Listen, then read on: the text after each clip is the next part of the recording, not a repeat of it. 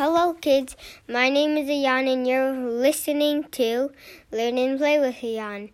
Today, we're gonna be reading the Teacher Ate My Homework, Chapter 4. And today I have no school today, so because it's election day, and Trump and Biden with the two candidates. And it's after Halloween is right now, so I'm going to read The Teacher Ate My Homework now. Chapter 4. The dark figure turned the corner, and I saw a large set of pointed teeth gleaming out of the darkness. The beast fixed us in its steely. If you hear those chirping noises, it's just our parrot Skittles. So now let's go back to the book. The beast fixed us in a steely gaze and paused for a second before leaping forward with a ferocious growl. I jumped in front of Ellie and tried to shield my face, but the impact never came. Instead, there was a sharp, high-pitched sound that stopped the animal in its tracks. I opened my eyes again and realized I was staring into a friendly face of a Labrador retriever. It's a large retriever. What's that? It's the kind of a dog, golden retriever. Oh. Golden retriever, okay. Its large pink tongue flopped out the side of its mouth. My cheeks flushed red as the affable hound bounded up to us. Ellie looked at me and laughed. "It's just a dog, silly," she said, bending down to greet the animal. "I knew that," I replied, mopping the sweat from my forehead.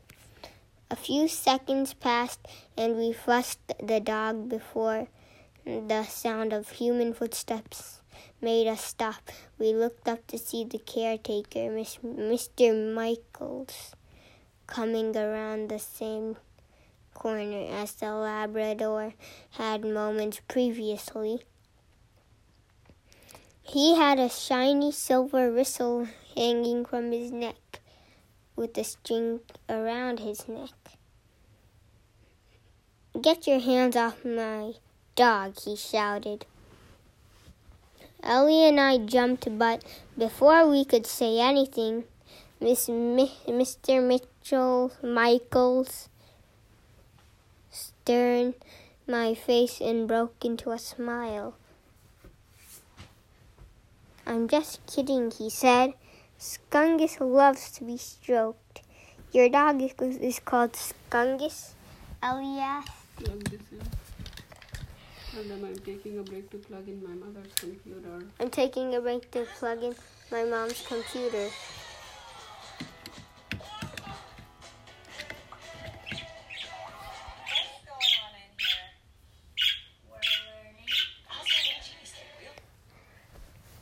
Okay, so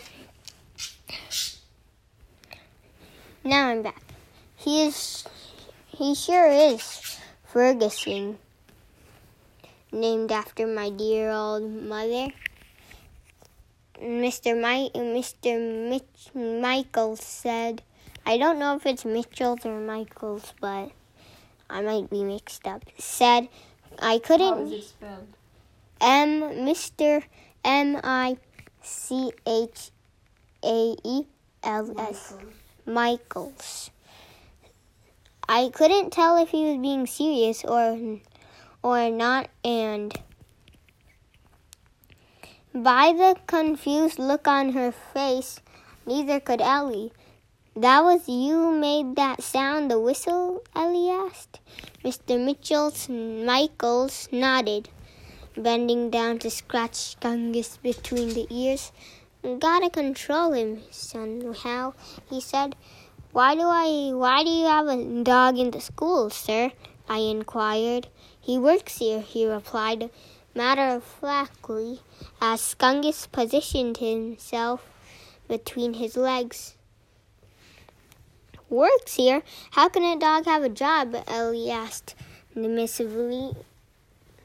I think dogs can have jobs, because there is police dogs, like a German Shepherd, and there's also fire truck dog, a Dalmatian. So dogs do have jobs. Now back to the book. He's not a teacher, mind you. He's a head of pest control and security. Plus, he's darn good company, Mr.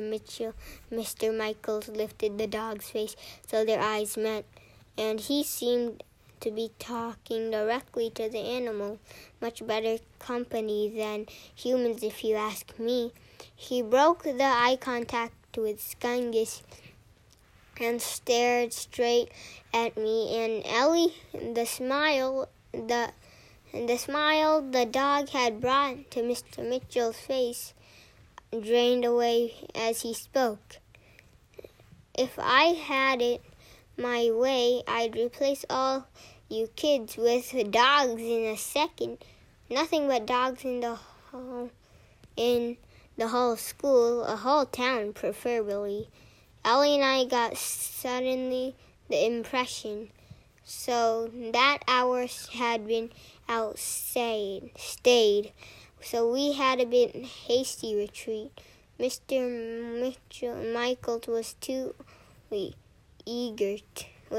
only too eager to show us the exit. Okay, that's until chapter 5. So, bye kids. We'll read this next chapter in the next video. Bye. Make sure, can you subscribe in Anchor? Mm-hmm. Subscribe to my podcast. Bye.